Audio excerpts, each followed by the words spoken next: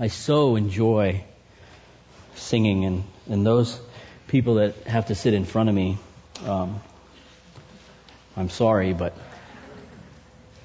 God tells us to make a joyful noise to Him, and there's a time when we really do get to just enter in to worshiping the Lord.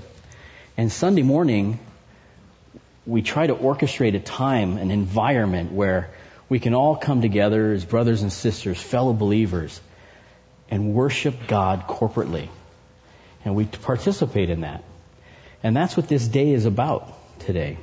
And as we transition and you get to greet each other and your kids go upstairs and we sit down and we open the Word, it's just one flow of worship to another all the way to the end of the day. My name is Chris Richards. I'm one of the pastors here at Windsor Community Church, and we've been working through 2 Corinthians chapter 9, and we'll finish it up today. We'll finish it up. If there's any visitors here today, what we do here at Windsor Community Church is we pray over where God would have us in His Word, and then we preach through that book one verse at a time all the way to the end of the book. And so where we are right now is finishing up chapter 9. Now in the last 2 Sundays, we've been through verses 1 through 6, 2 Sundays ago, about the concept of sowing and reaping, and how sowing and reaping is really an issue of trusting the Lord, because you're essentially sowing some of your food that you could have been eating to gain another harvest. And we went from there to last week, where we talked about this attitude of generosity. What does it look like to actually just be generous? Now, I tried real hard to not say one practical thing last week. It didn't work. It just kind of came out. But when we look in chapter 8, where he says, the Macedonians, they did something beyond what we expected. They first gave themselves to the Lord, and then gave themselves to this collection. And last week, what I was trying to focus on is there's an attitude that we, every last stitch of our human fiber, when we give ourselves to Christ, is now following hard after God. That could be my finances, my time, the talent God's given me, whatever God has, however He's created me. When I said, Jesus, be my Lord, I said all of it. Take it. And in our society, it's very tough to live that way, right? We don't have kings and people aren't knighted, and we don't see that type of voluntary servitude in our culture. It's more of I'll give a little to this, and I'll give a little to that, and I'll give a little to, and we give a little to a lot of places. And God says, I don't want to be part of what you have on your shelf. I want all of you. And so last week, that's where I was trying to go with that, was there is no compulsion. We don't have to give under compulsion. We don't give grudgingly, because we've given our whole self to the vision, to God. We've given everything to Him. He's Lord. That's what that means. And so this week, we're going to step back and see, then, what does this giving do? As a collective body, what happens with this? And I love how Paul wraps up this chapter. Let's open up with prayer before we read the passage. Yeah, God, I love the passage in that song we just sang, that you'll be forever mine. God, the hope that you've given each one of us as we trek through this world, and as we try to figure out these things and those things, and as you're sanctifying us, God, we can always stop and say that you're forever mine. And God, we're forever yours. Jesus, I would pray that you would anoint your word today, and you would teach us. God, that you would bring us closer to yourself. In Jesus' name, amen. Well, let's read this passage. We're in 2 Corinthians chapter 9.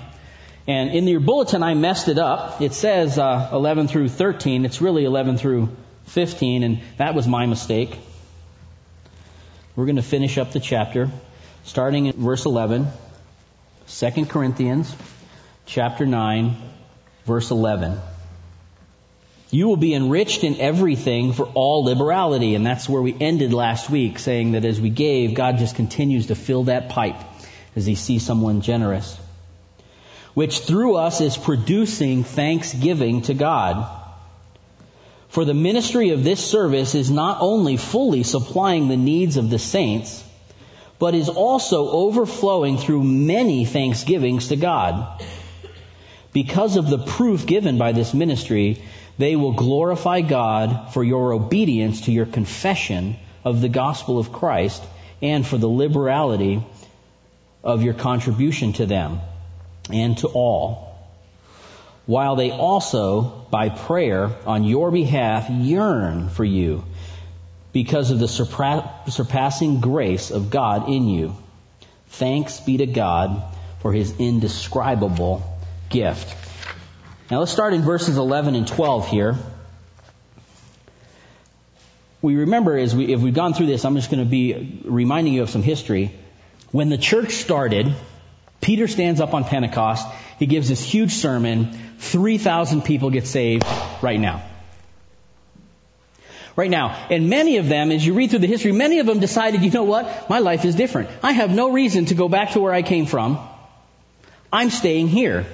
And so we have this huge church sitting in Jerusalem, and hard times fell on them. Where do I work? What am I going to... There's all of these problems. And so the saints in Jerusalem are in a hard way. Okay? So that's the foundation of where this entire passage is going to. The saints in Jerusalem have made a commitment to the gospel in Jerusalem, and a lot of them stayed there. And they're without food, they're without work, and they're scrapping by. And on top of that, they're Jewish believers. And we're going to come into why that matters, but these are Jewish believers, and Paul right now is writing to Greek Gentiles. And we're going to see how this mixes here in a minute. But they have they're in this hard time. They have chosen this new way, the church. They've given their life to Christ, and they're not going back. And so Paul says, you know what? Through the gifts that we're going to bring to you, it's going to bring about huge thanksgiving, the ministry of this service. Now, it says that it's going to meet, and he uses a couple of extra words here, but it's going to fully meet the needs. So in Corinth, I guess these guys must have had a significant amount of money. It keeps saying it's going to be a generous gift. And here it says, not only is it going to fully meet the needs of the people in Jerusalem, but it's going to overflow in thanksgiving to God. And as a Christian, this is the noblest goal for any of our endeavors. Right? As a Christian, we think, okay, I'm going to get up today and I'm going to do these things. The noblest goal I can have in those endeavors is that God is going to be glorified. And when these people put this collection together, Paul is telling them the best thing that you could want is going to happen from this. God is going to be thanked. Thanksgiving is going to come from it, and God is going to be praised. When it says service, for the ministry of this service is not only fully... That word service, if we look back into Luke 1:23, when Zechariah went into the temple and he was performing his priestly duties, well, Paul's careful to use the exact same word for service here. This ministry that this collection is going to take care of, or is going to do, is not just a social program. It's not just going to go and feed the Jerusalem church, but this is a spiritual activity. And so he used a very specific word for this. This collection is not just something that's going to feed the poor or take care of planning a church. It's more than that. What you're doing in this gift is spiritual activity. And so in the last couple of weeks, we've called it worship. When we give, giving is worship. It isn't just going to feed someone or going, handing out money so that we can plant more trees in the community. which might be good, but this is a spiritual activity. One of the commentators I read had a very interesting line here.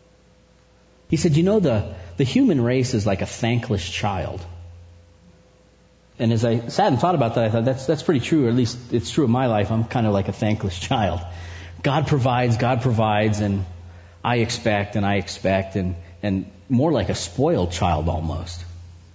In Romans 1:21 it says, "For even though they knew God, they did not honor Him or give Him thanks, but they became futile in their speculation, and their foolish hearts were darkened."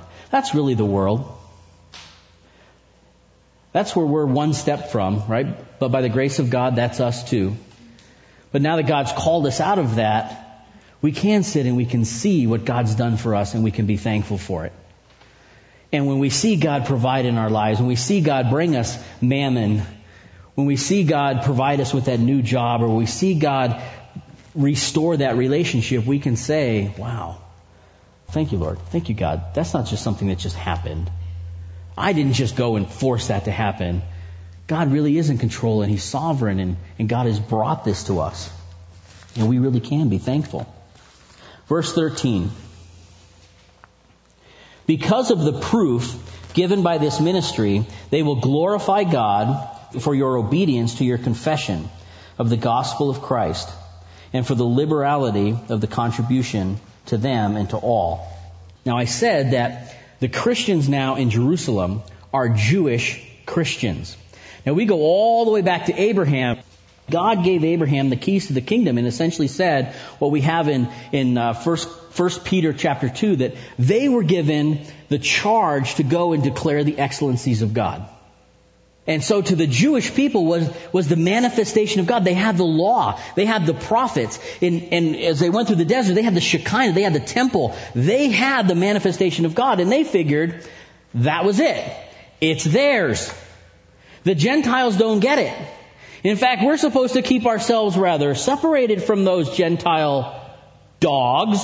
We don't eat with them. We walk on the other side of the street from them. We keep ourselves pure. We don't intermarry with them. They're going to lead us astray. We have God. They have no hope. And this has been ingrained into their culture for thousands and thousands of years. And so now we come to this point where Jesus comes on the scene, and we have this group of people called the Corinthians, who are a nasty bunch of proud, arrogant, rich, cosmopolitan Greek Gentiles that say, oh, by the way, we also love Jesus and have been called according to His purpose. And the Jewish Christians had a little bit of trouble with the possibility of this. But God took care of that too. We see in Acts chapter 10 and chapter 11, an entire chapter and a half is devoted to talking through this problem. It starts with a centurion named Cornelius. Cornelius is sitting in his house, and he has this vision. And this angel says to him, Cornelius, you know, your gifts to the poor, your prayers have not gone unheard. God has heard you. Send for this guy named Peter and bring him to you. So, after this vision, as you could imagine, Cornelius is a little shaken up by this, and he grabs some people and said, look what happened. You two, you three, and this soldier, go to Straight Street. Go find this guy named Peter. So, they walk all day and start getting there the next day, and just about the time they arrive, Peter goes up on top of the roof to pray.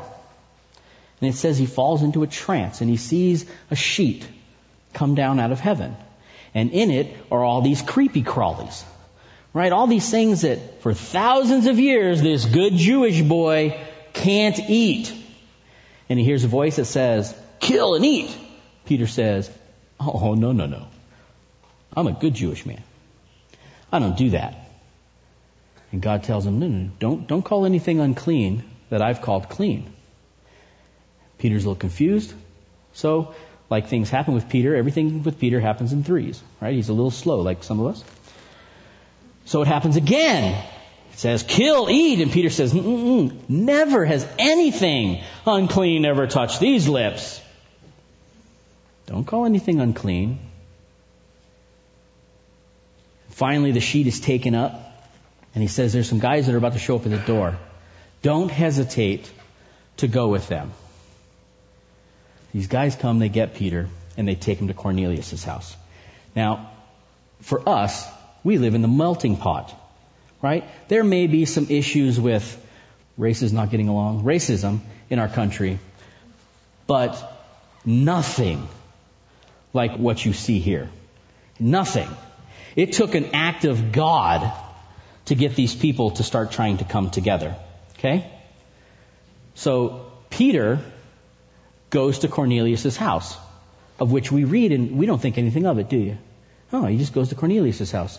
Well, he's about to catch some flack for this that we'll see in a minute, because you went to a Gentile's house? You went in the house? Well, we can't associate. So he goes into Cornelius' house, and Cornelius tells him what happened, and he said, I've brought everybody I know.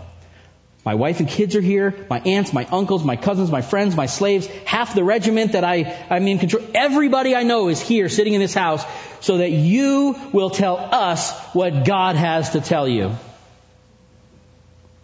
So Peter tells him a little bit of his story about the sheet, and he says, I was a little leery about this, but God told me to come and tell you this. So he tells him about Christ. Now, the strangest thing happens. As he's telling them, he never actually gave an altar call. He didn't do that. As he's talking to them, he said, what you see is people started getting the Holy Spirit. People were speaking in tongues, and the same manifestation that happened with the Jews is now happening with the Gentiles. And Peter, I could just imagine what's going through this poor guy's head, because he has thousands of years of education in that they have the keys to the kingdom. And now, what is this? And so these are being reconciled. Okay? All right, the message is not about Cornelius today. But we have to get a feel for what kind of problem is going on here. Because when we get to this place where it says, the proof, because of the proof given by this ministry, they will glorify God to your obedience to your confession. The Jewish believers didn't believe that the Gentiles could become Christians. And now that we have these Corinthians becoming Christians and giving to them as a proof that not only have we become Christians, but we, like you on that day of Pentecost, have given our lives to the calling of Christ. And with that comes our finances. And so we're giving to them. And it says because of that proof of the confession, they're going to give thanks. Let me read 1 John 3, 16 through 20. Because this is a little aside, but even for us, the proof of our confession is in the fruit. It's in our fruit. Now, we have to say this up front. We don't earn our way to heaven. You don't do that. What Christ has done for us justifies us, and we give our lives to Him. It's done. It's finished. But us giving our lives to Him manifests itself in fruit. And so if you take a look and see if there's any fruit in your life and you come up with nothing, it means you're probably not in the faith. The Word tells us to look at yourself daily and see if you're in the faith. Look for fruit. Is there no fruit in my life? If the answer is no, you need to ask why. Maybe there's just a raisin. I remember Tom Harkis used to say, even if there's just a little raisin hanging on the vine there, it's fruit. And let's work on that. And let's seek God. And let's see that big fruit starts to come out of that. But there needs to be fruit. Because fruit is going to manifest from the life of a believer. If you've given your life to Christ, I've been crucified with Christ. I no longer live, but Christ lives in me. And if Christ is living in me, Christ is going to bear fruit. That's how it works. And if there's no fruit, if there's no proof of the confession, in Romans 10 it says, it's in your heart that you believe and you're justified. But it's your mouth, it's the fruit. It's your mouth where you confess and are saved. If there's no fruit, so the proof of your confession, let me read this passage. 1 John 3, starting in verse 16. We know love by this, that he laid down his life for us. And we ought to lay down our lives for our brethren, for the brethren. But whoever has the world's goods, possessions, money, and sees his brother in need and closes his heart against him, how can the love of God abide in him? Some of you, if you're using NIV, says, how can the truth be in him? Little children, let us not love with word or with tongue, but in deed and truth. We will know by this that we are of the truth, and will assure our heart before him. In whatever our heart condemns us, for God is greater than our heart and knows all things.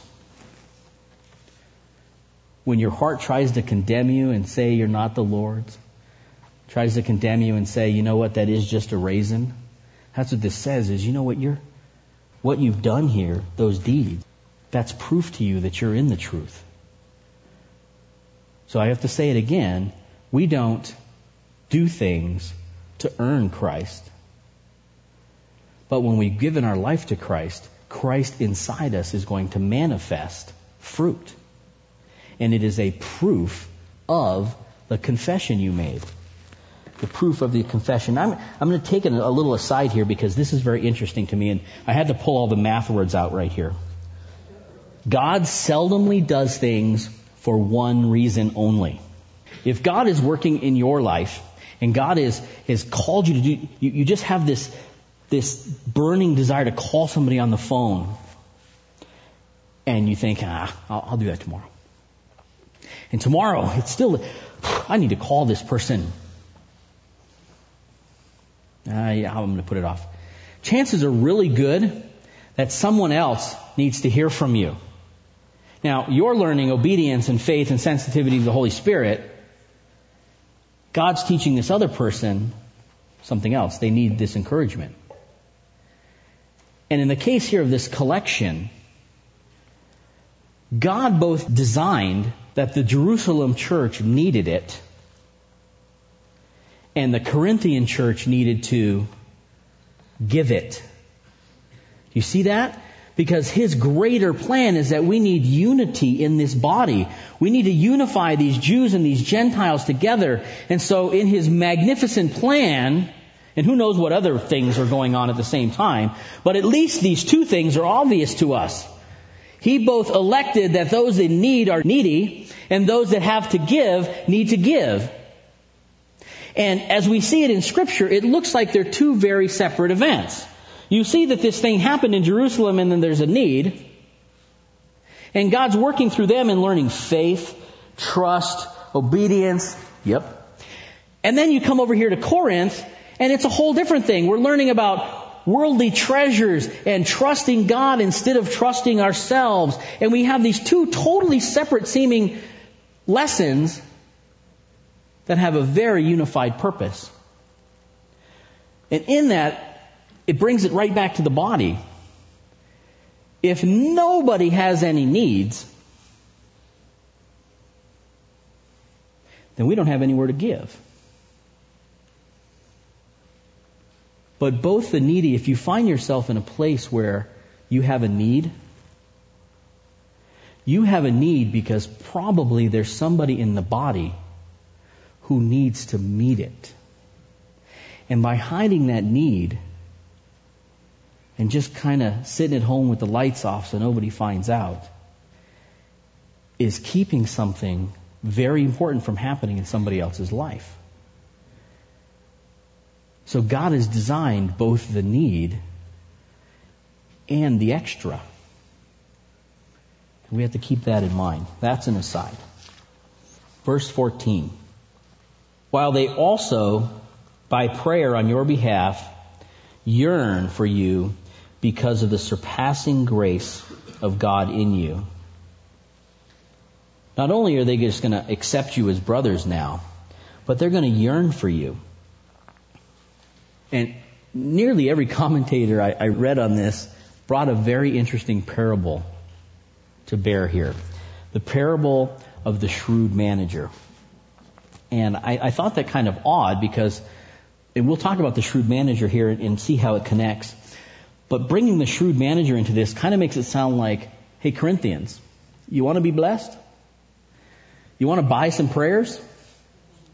You want to buy some heart attitude? Use your worldly wealth.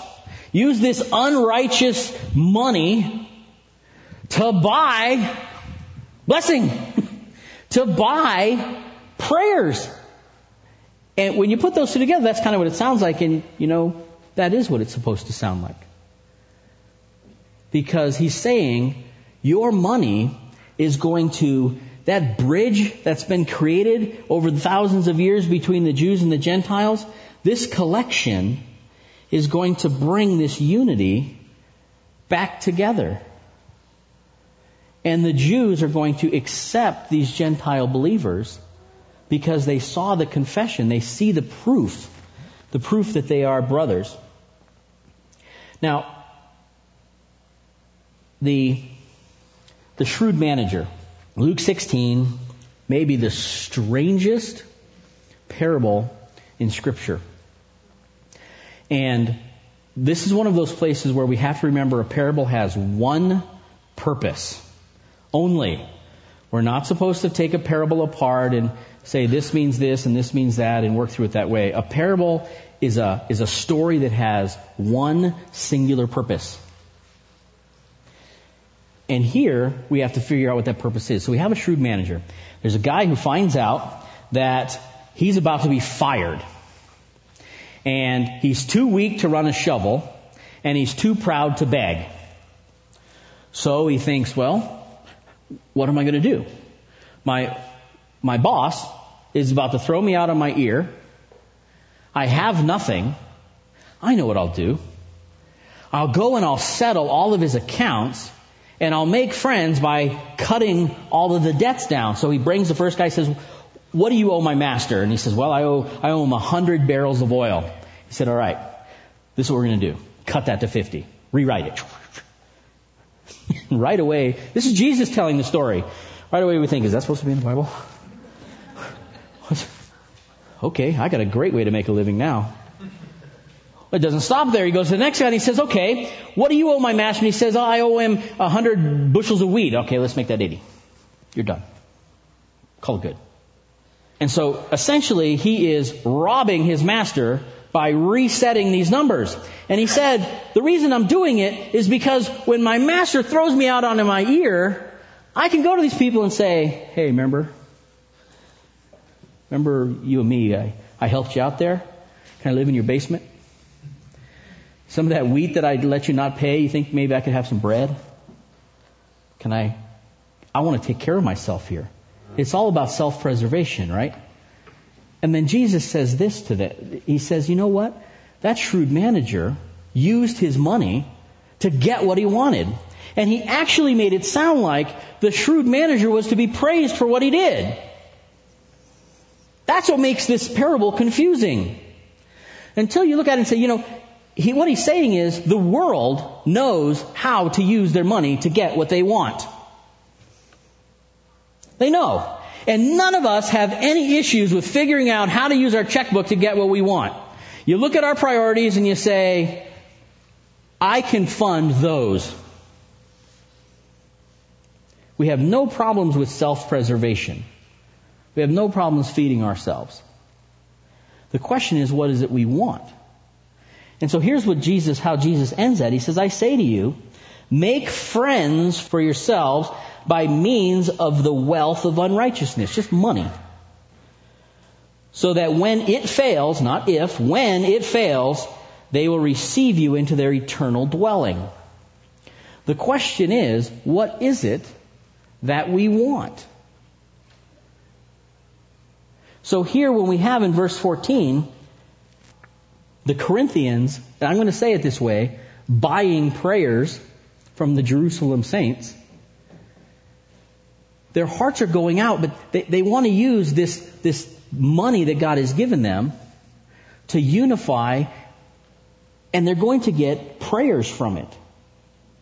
Now this happens today, right? Some of you may support missionaries, and if you do, you probably get a letter that says, we're praying for you. Right? You're sending them money, keeping them alive, and then you get this newsletter that says, we saw 300 people in the mountain country of something come to the Lord this month. And you read that and you think, wow, I was a part of that. That's great. They thank you and they're praying for you and you're praying for them. And this gift ties you together. If you have a bulletin, at Windsor Community Church, what is it that we want? We started this by saying, we come together on Sunday, we participate in worship.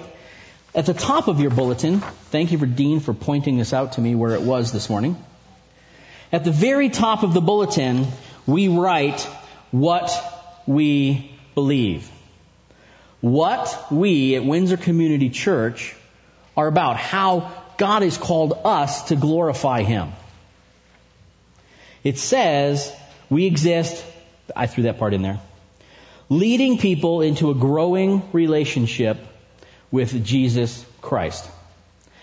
The Corinthian church are now believers. They're going to use this money that they have for a priority, for what they believe, what they want to do, and that's they're going to send it to Jerusalem. And we know that happened. We'll get to that in a minute. Here at Windsor Community Church, how do we do that? How do we do that? How do we say, we're going to use the money that God has given us to buy what it is we want. But we need to define what it is we want. And there it is. We want to lead people into a growing relationship with Jesus Christ. Now, it's difficult to put money to that statement. God has given us all resources. We take those resources, we collect them, and then we use them for what it is we want. We want to see people be led into a growing relationship with Jesus Christ. If you turn your bulletin over, the back side of that tells you how we're going to do that. Our core values. This is where the money goes. The collection. God says, use that money to gain. The world knows how to use money to get what they want. You need to be also. Here are the 6 core values that we put energy and money into. And we should read those. We're not going to right now, but they're on the back of your bulletin. They're always in our face. And let's see what this looks like today. Should be a slide coming up of the Crossway Chapel Network. When we take up a collection, we don't actually send it to someone who directly needs food. But what we believe in here, what it is, how God has called us to connect to His kingdom, to see people grow in a relationship with Him, is by planting churches. We do a number of things here in the body as we learn and we cultivate and we disciple. But then beyond that, the collection that we take up goes to plant churches. Now, some of the numbers that you'll see up there, in the last couple of years, Windsor Community Church has pumped $110,000 into seeing souls won in different places. To see churches raised up. To pay pastors, to help them with buildings, to help them with equipment, to help them in Cetin. Goodness, they're doing all kinds of things there, but to support the pastor in the Czech Republic so that he can go out and have time freed up to work in the community there. Where churches are being planted, we have an interest. Because God uses the church to disciple His believers. And we believe that. And so that is what we want. We want to see churches planted where people can grow into a relationship with Him. And so in that, we have, in the last couple of years, created the Crossway Chapel Network. And there are a number of churches in this Crossway Chapel network. In fact, we were talking this morning, my slide's not big enough because there's a church I even forgot to put on here. Okay? Grace Church of the Valley, who's come on as a Crossway Chapel recently, is going to fit over there somewhere. I couldn't get him on the slide. All right, and I forgot. But now the network is large. How does this work? Well, we each put a certain amount into a missions fund. At Windsor Community Church, 12% of our giving goes into a basket. And that basket is used for missions. It's used to see churches planted. Greeley. Coming up, maybe Loveland. Maybe South Fort Collins. Maybe Johnstown. Where the leaders get raised up and God puts a certain place on somebody's heart. Then we have this basket of money to see that church raised up and supported. And the other churches in the network do the exact same thing. Use Luke 16:9 from the Shrewd Manager. I say to you, make friends for yourselves by means of the wealth of unrighteousness, the money that God has given you, so that when it fails, He will receive you into the eternal dwelling. The world knows how to use their money to get what they want. We know how to use our money to get what we want. The connection here is understanding we now are God's and God has called us. 1 Peter 2, we're a holy nation. We are now God's tool to declare His excellencies to the world. How are we as a church going to do that? Well, we as Windsor Community Church do it this way. When we planted, Mountain View Community Church sent us, because they've been putting money aside, they're going to plant churches. They handed us a bag of money and said, plant a church. And I'm saying it that way, and surely there's a lot more to that bag of money. But it's just easier to say it that way. Go and plant. And so they supported Willie. They supported our ability to come here and help us with the building, put the down payment on the building, and get a church established here where we could see people discipled and raised up and leaders raised up, like Willie, Dustin, Ben, who then went and planted Greeley. And from Mountain View, more people, they planted in Johnstown. They went and planted in Wilmington. And then other churches joined the network. What is it we want? We want to see people in a growing relationship with Jesus Christ. And so the collection that we take is going to see that happen. So I saved the practical to today. Last week was, what's our heart when it comes to giving? We've given everything to the Lord. And how is that going to work itself out? Specifically in your life, what does that generosity look like? But then as a body, as we gather, there's strategy. There's strategy because we have an entire collection now. How is it that God's called us to use that to see people glorifying Him?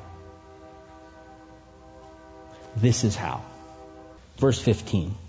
Thanks be to God for His indescribable gift.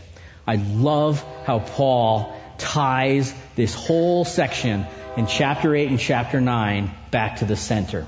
A number of us read a book a couple weeks ago called The Cross-Centered Life. Paul ends this section on giving and the collection, bringing us back to the center, to God's indescribable gift. This was one of the surprises to me in this study, that if you go through Scripture over and over and over, Jesus Christ is called a gift. God gave us a gift. God is not compelled to do anything. He doesn't have to do anything. When man fell, God wasn't somehow compelled by justice to make sure that He gave His Son to redeem us. God is a cheerful giver. And He chose to give the gift of His Son for us. And Paul wraps up this whole section with that part. Romans 8:32. He who did not spare His own Son, but delivered Him over for us all, how will He not also with Himself freely give us all things? God is a cheerful giver. And we're never more like God. I stole this from MacArthur. We're never more like God than when we're giving. When we step outside of ourselves and we're giving something of ourselves, we're never more like God than when we're doing that. Let's wrap this up with the scripture that actually talks about how this story closes in. In Acts chapter 20, when you actually see the history of the church and how everything came about, in Acts chapter 20 it says that Paul, from where he went when he wrote this, he did end up going to Corinth. He spent 3 months in Corinth, and he made the collection. While he was in Corinth, he wrote the book of Romans. And if we turn over to the book of Romans in chapter 15, it says this: he then headed to Jerusalem in chapter 15 with the generous gift. And I just thought it was nice to put some closure here, because when we read chapter 8 and chapter 9, Paul is entreating them to put this collection together. It hadn't actually happened yet. When he says, when you give this, the Jerusalem church is going to see this proof of your confession, he's still encouraging them to get it done. So chapter 8 and chapter 9 was not a done deal yet. When we go to Romans 15, though, we see that the Corinthians did, in fact, give themselves fully to this. And Paul went, gathered the collection, and headed to Jerusalem with it. Let's pray.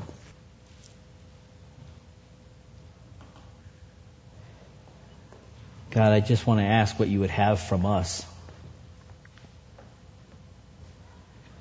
God, in a culture that is pretty interested in self-preservation, your word does call us to be very counter to that.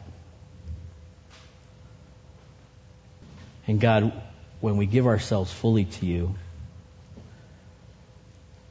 the benefit that we reap from getting to know you better and better and being yours forever, and that we can say that you're mine forever,